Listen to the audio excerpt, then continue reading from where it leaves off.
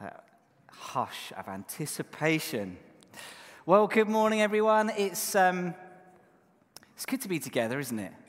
Gathered together as church, as family together, and please do stick around. We're not just a service, we are a wonderful community of followers of Jesus, people on the journey towards following Jesus, people just checking out faith. Wherever you are at on your faith journey this morning, just really want to welcome you into this space, whether you're joining us online or you're here in the building. And those in the building, stick around. Have some lovely tea and coffee. Let's get to know each other even more, because God has placed us in an amazing community that is so good to be part of. Now, as part of this community, we are going to be journeying some stuff over the next sort of couple of months. A new teaching series called Live No Lies. And it is based on some of the teaching that John Mark Comer has drawn together and a book that he's recently published, which I read over Christmas. And it's one of those books that some books take me a very long time to read. Some I just read, and I'm not a very fast reader, as Sarah will tell you. Have you ever shared a page of a book with someone and you're both reading? And one person is like twice as fast as the other, and they keep telling you, I haven't finished yet, I'm only halfway through the page. So Sarah's fast, I'm slow. But this book I read in just about 2 or 3 days. I just found it so spoke into some of my experience of life and the world and where we find ourselves just in this cultural moment at this time. So a few of us on the team read it, and we just felt actually to be able to share some of this teaching would be really helpful for all of us. So that's what we're going to do over the next 8 weeks or so. Live No Lies by John Mark Comer. Now, I know some of you have got ahead of the game and have read some of the book already, which is brilliant. You're like those people at school who did the pre-course reading.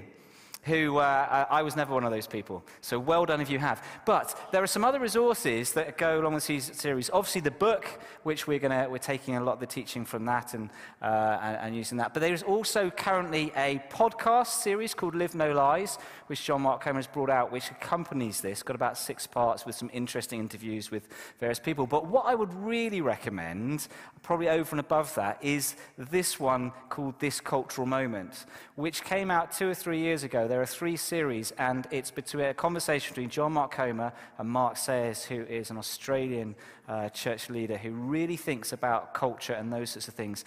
And it's brilliant. I remember listening to it when it first came out, and it just started to give me a language for some of the things that I was sensing and feeling about culture, where we are in the church, what God's plan is. And it starts, it's quite challenging, but it really brought me through to a powerful, fresh place of hope for the plans and purposes God has in our generation, in this place. So if you do listen to that one, This Cultural Moment, there are 3 series. They're all quite short, about 20 minutes. But go and start right at the beginning. Don't run them through in the order you see on Spotify, because you've been going through them backwards and it won't make much sense. Go back and find the first one and listen. I'd really encourage that. And just one more thing as well, while we're on this whole sort of topic. Has anyone read the Screwtape Letters? It's a few. It's a Christian classic, C.S. Lewis. But I would encourage you to read that at some point if you want something slightly different to read by C.S. Lewis. I won't go into too much detail on that. Read up a synopsis of it. It's very clever, but very, very insightful. And it's quite entertaining reading at the same time.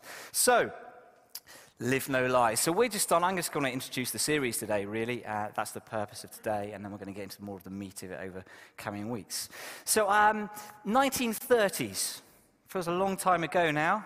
There were some here who were born in the 1930s, but not many. My parents were born in the 1930s. And it was a pretty tumultuous time for the Western world. You had, the world was starting to recover from the Great Depression. You had fascism on the rise and turmoil about to come to Europe. And many people feared there would be another terrible war. And sadly, there was. But also, what's going on at the time? Many scientists were speculating that there might be life on Mars.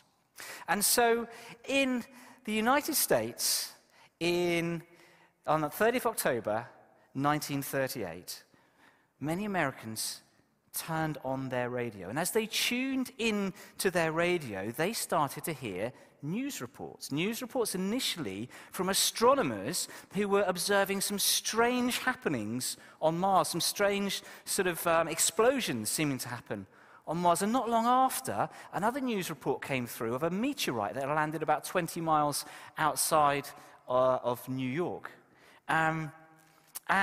So a little later, another news report came on, and a CBS reporter, Carl Phillips, was reporting live from the scene of this meteorite that had landed. And as he looked and observed and started to describe it, actually, this meteorite wasn't a lump of rock, but instead, actually, it was this metal cylinder. And as he watched and described to millions of people listening, he described as this cylinder started to open. And then the broadcast continued with these terrifying words. Ladies and gentlemen, this is the most terrifying thing I've ever witnessed. I can see peering out of that black hole 2 luminous discs. Are they eyes? It might be a face. But that face, ladies and gentlemen, it's indescribable. I can hardly force myself to keep looking at it. The eyes are black and gleam like a serpent. The mouth is V-shaped with saliva dripping from its rimless lips that seem to quiver and pulsate. What's that? There's a jet of flame springing from the alien. It leaps right at the advancing men. It strikes them head on. Good Lord, they're turning into flame. Now the whole field's caught fire. The woods, the barns, the gas tanks of automobiles. It's spreading everywhere. It's coming this way. And suddenly there was silence on the radio and just the hiss of radio static. Soon other reports started to be broadcast of similar happenings taking place in other locations, of the National Guard being called out. There was an announcement by the Secretary of State urging all Americans to stand against the alien invaders. Many people who were listening were absolutely terrified. There were stories of full-scale sort of pandemonium in the streets, of pregnant women going into labor early, some people even committing suicide. And then these happenings in various towns. In one small town, members of the town, the men in the town went out with their guns and started shooting at a water tower because they thought it was an alien craft. Somewhere else, a woman burst into a prayer meeting saying, have you heard the news? New York's been destroyed. It's the end of the world. I suggest you go home and die. For though terrified, those people who heard that broadcast, the world as they knew it was over. An alien invasion had taken place. The world was at war with people from another planet. But there was no alien invasion. It was a lie. It was a very clever one, and it wasn't intended, I don't think, to cause that mass panic and chaos. But what was actually happening is that Orson Welles and his theatre group had adapted the novel by H.G. Wells called The War of the Worlds. They'd reset it in a contemporary time, and they broadcast it as a play on the radio. And I had to listen to some of it this week, because you can listen to it on YouTube. And it's very convincing. But what happened is there was a very popular program on another channel that finished a few minutes, probably about 5-10 minutes after Orson Welles' radio play had started. So people had missed the first bit, which made it quite clear it was a play, and then hit the next half hour of the program, which was these fictitious but very realistic news reports. Now, at the time, because of the background, the turmoil in the world at the time, people were used to their radio broadcasts of other programs being interrupted by breaking news, particularly from Europe, with what was going on with Germany in particular, and it always being bad news. And the result was crazy, really. These are some of the news headlines from the next day. Fake radio war stirs terror throughout the US. Panic sweeping the US. US bans fake radio alarms. And Orson Welles, very soon police were invading the radio studio, and Orson Welles had no idea about it.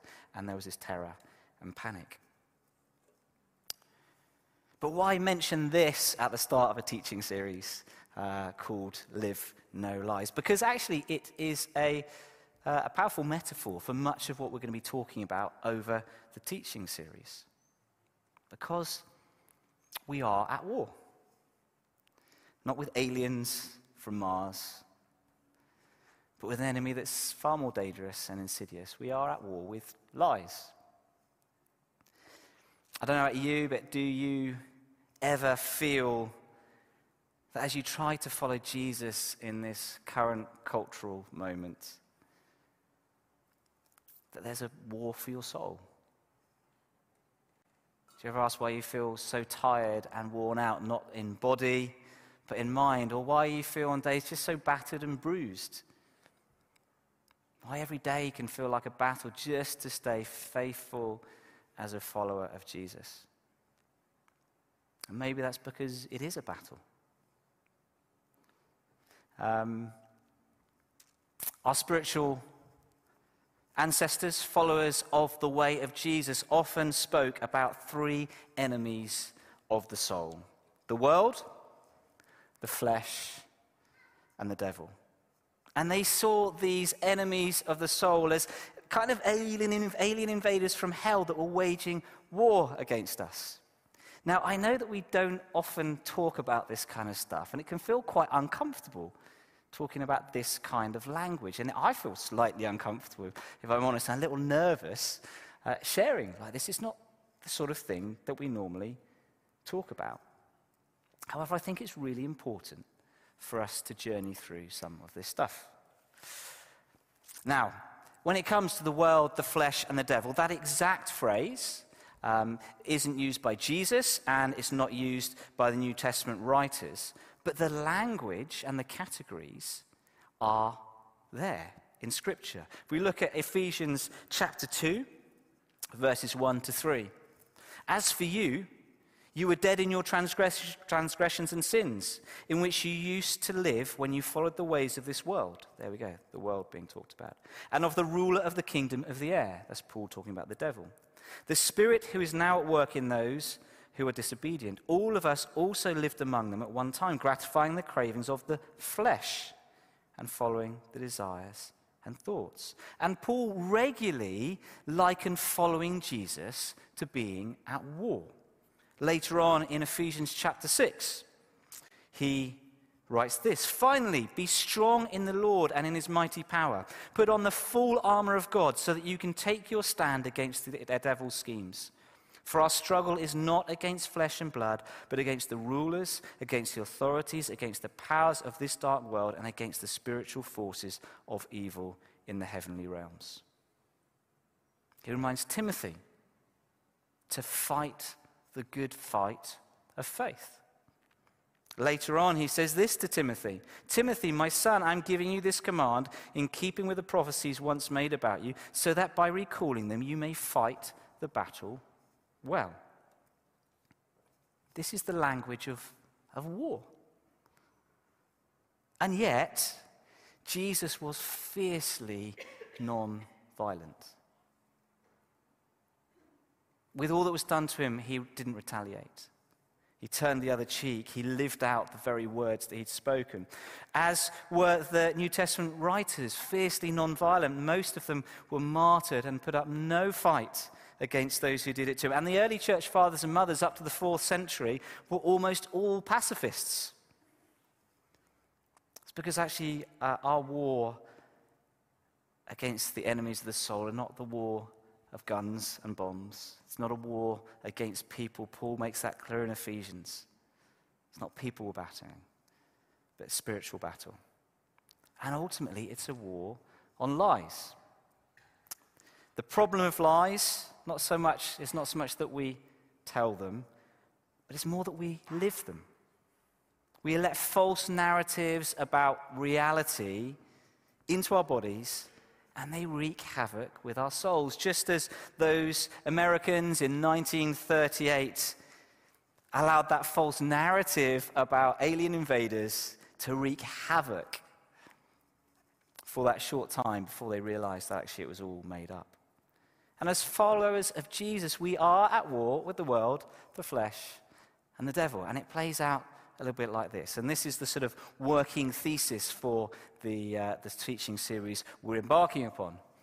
That is that deceptive ideas, lies from the devil, play to disordered desires, it's the flesh, that are normalized in a sinful society. Deceptive ideas play to disordered desires in ourselves, and those things are normalized in a sinful society. And so we go along and we're drawn in by the lies. So the ancient Chinese general, Sun Tzu, anyone know him? Yeah? He wrote a book called The Art of War. He said this, he said, know your enemy. That when we know our enemy, it's like the church football team did a little bit of research, not on their enemies, but on the opposition. They know how they're going to play, they know what they're going to do, and they're better prepared when they go into battle on the football pitch. Know your enemy. And the purpose of this series really is to unmask the face of our enemies, those three enemies, and develop a strategy to fight back. And as we do this, what we need to do is to understand the cultural moment in which we live. Now, our generation is actually living through three tectonic shifts in Western culture that really affect everything that we experience. The first is that we have moved, as followers of Jesus, from the majority to the minority. So over the last 50 years, followers of Jesus have actually become what sociologists would call a cognitive minority. So whereas previously our worldview, our value systems, our practices, our social norms would have been widely shared across our culture, certainly here in the UK and much of the West, whereas now they are increasingly at odds with those around us. And we face constant pressure from both those on the right and those on the left to assimilate and follow the crowd and to follow culture. Secondly, our place in culture is shifting actually from a place of honor to a place of shame. So if you take a walk around any major European city, you'll see monuments, statues, inscriptions on buildings, even buildings built up to as late as the 1950s, which contain the language of Scripture and the language of Christian faith. So this here is a picture of BBC Broadcasting House, just about to emerge. This is BBC Broadcasting House, which was, it was sort of founded in 1931, opened in 1932, the BBC. And if you see on the right, in the entrance hall, above that statue, is an inscription. And I think the inscription's in Latin, and this is what it says. This temple of the arts and muses is dedicated to Almighty God by the first governors of broadcasting in the year 1931, Sir John Reith being Director General. It is their prayer that good seed may be sown, good seed sown may bring forth a good harvest, that all things hostile to peace or purity may be banished from this house, and that the people inclining their ear to whatsoever things are beautiful and honest and of good report may tread the path of wisdom and uprightness. That was the founding of the BBC, and it wasn't that long ago. It feels rather different now, doesn't it?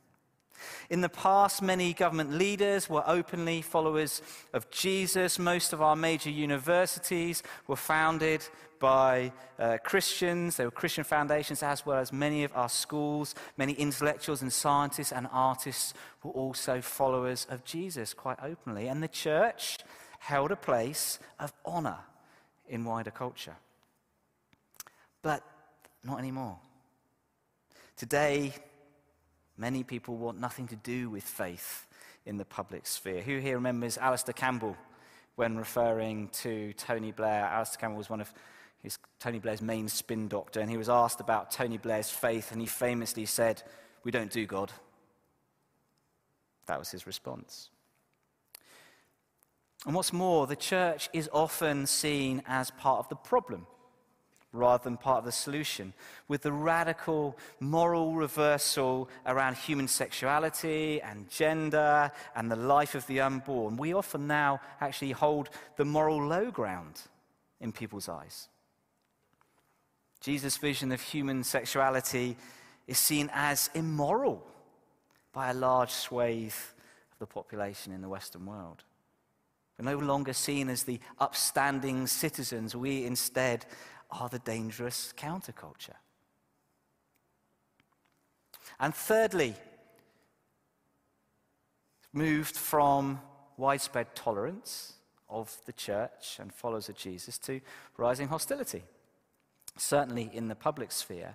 Increasingly, some people don't just think of us as a bit odd and unusual because we save sex for marriage and we give away a percentage of our income and we refuse to be held by generally accepted ideologies. But some now see us as dangerous.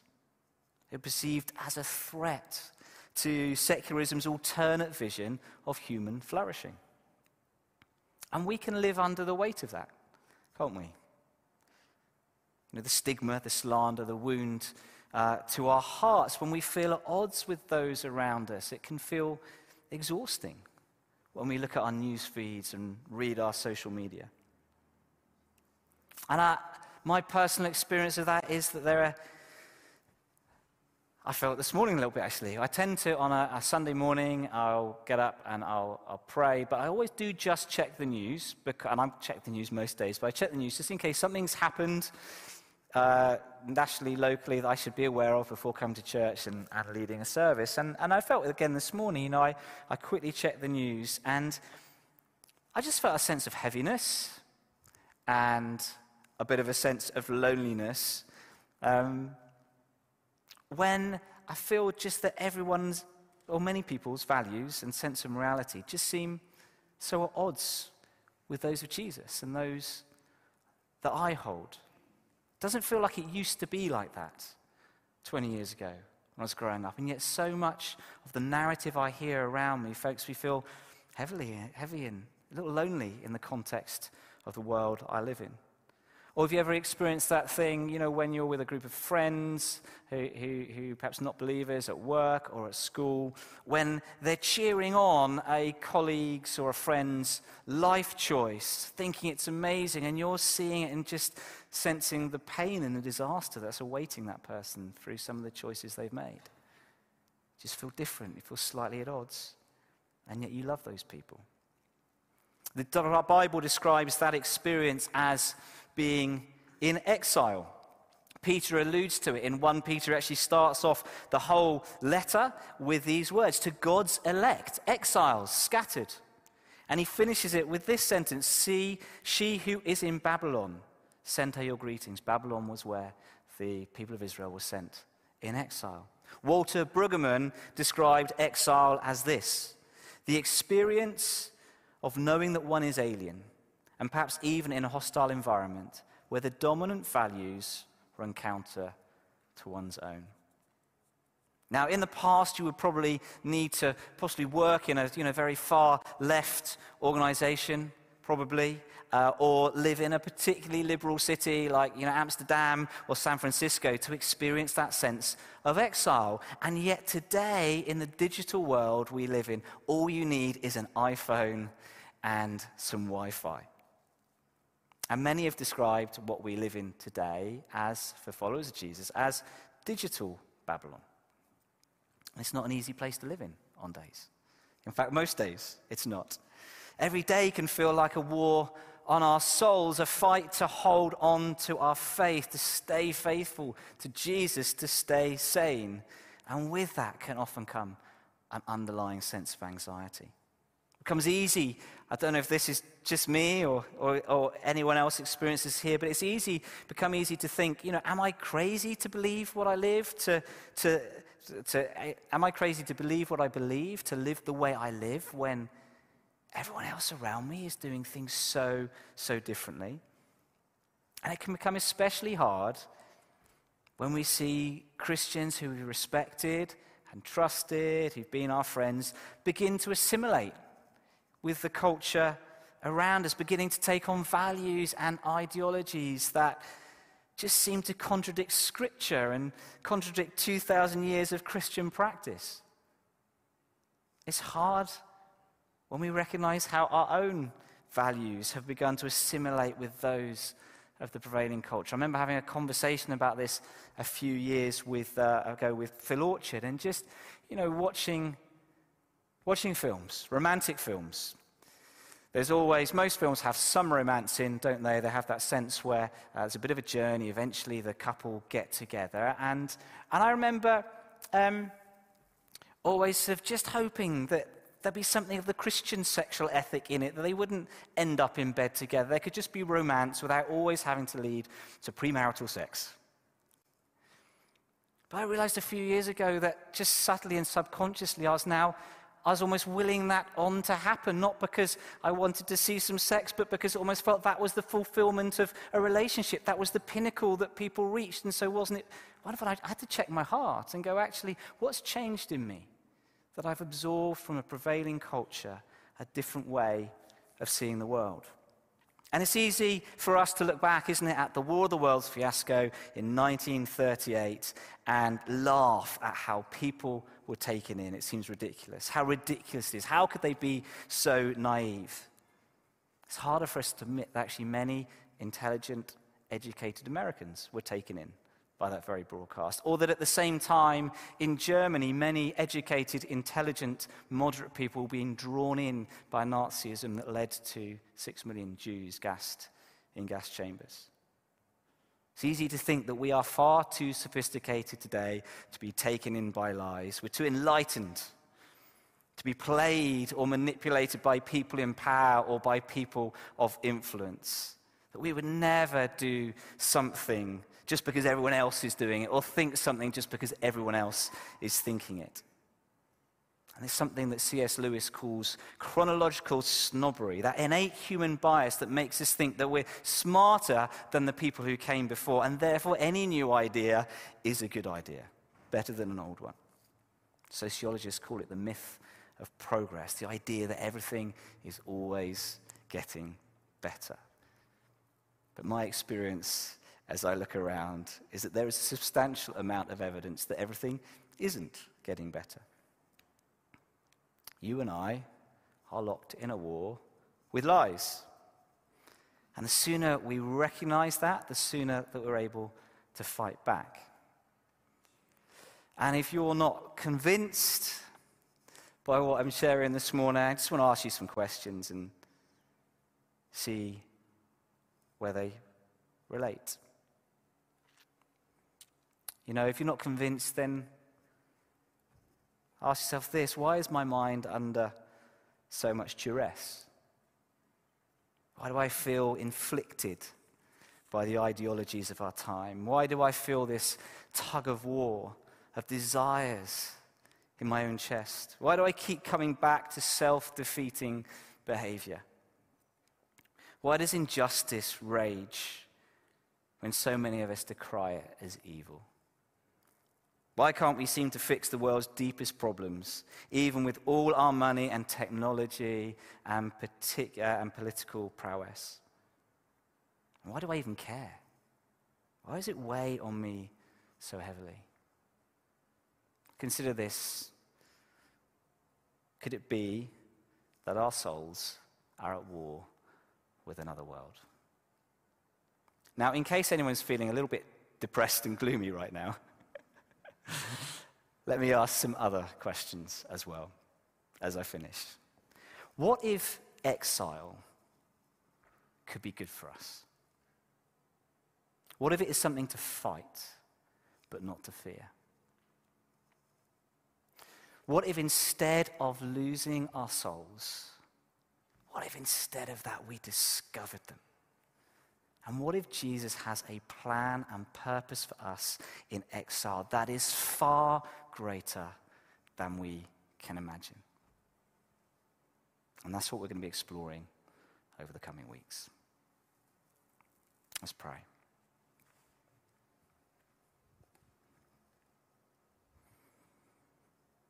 Father, we just simply ask, as we journey this teaching series over the coming weeks, Lord, that you would open our eyes. We prayed about that earlier on. We spoke about that during the service.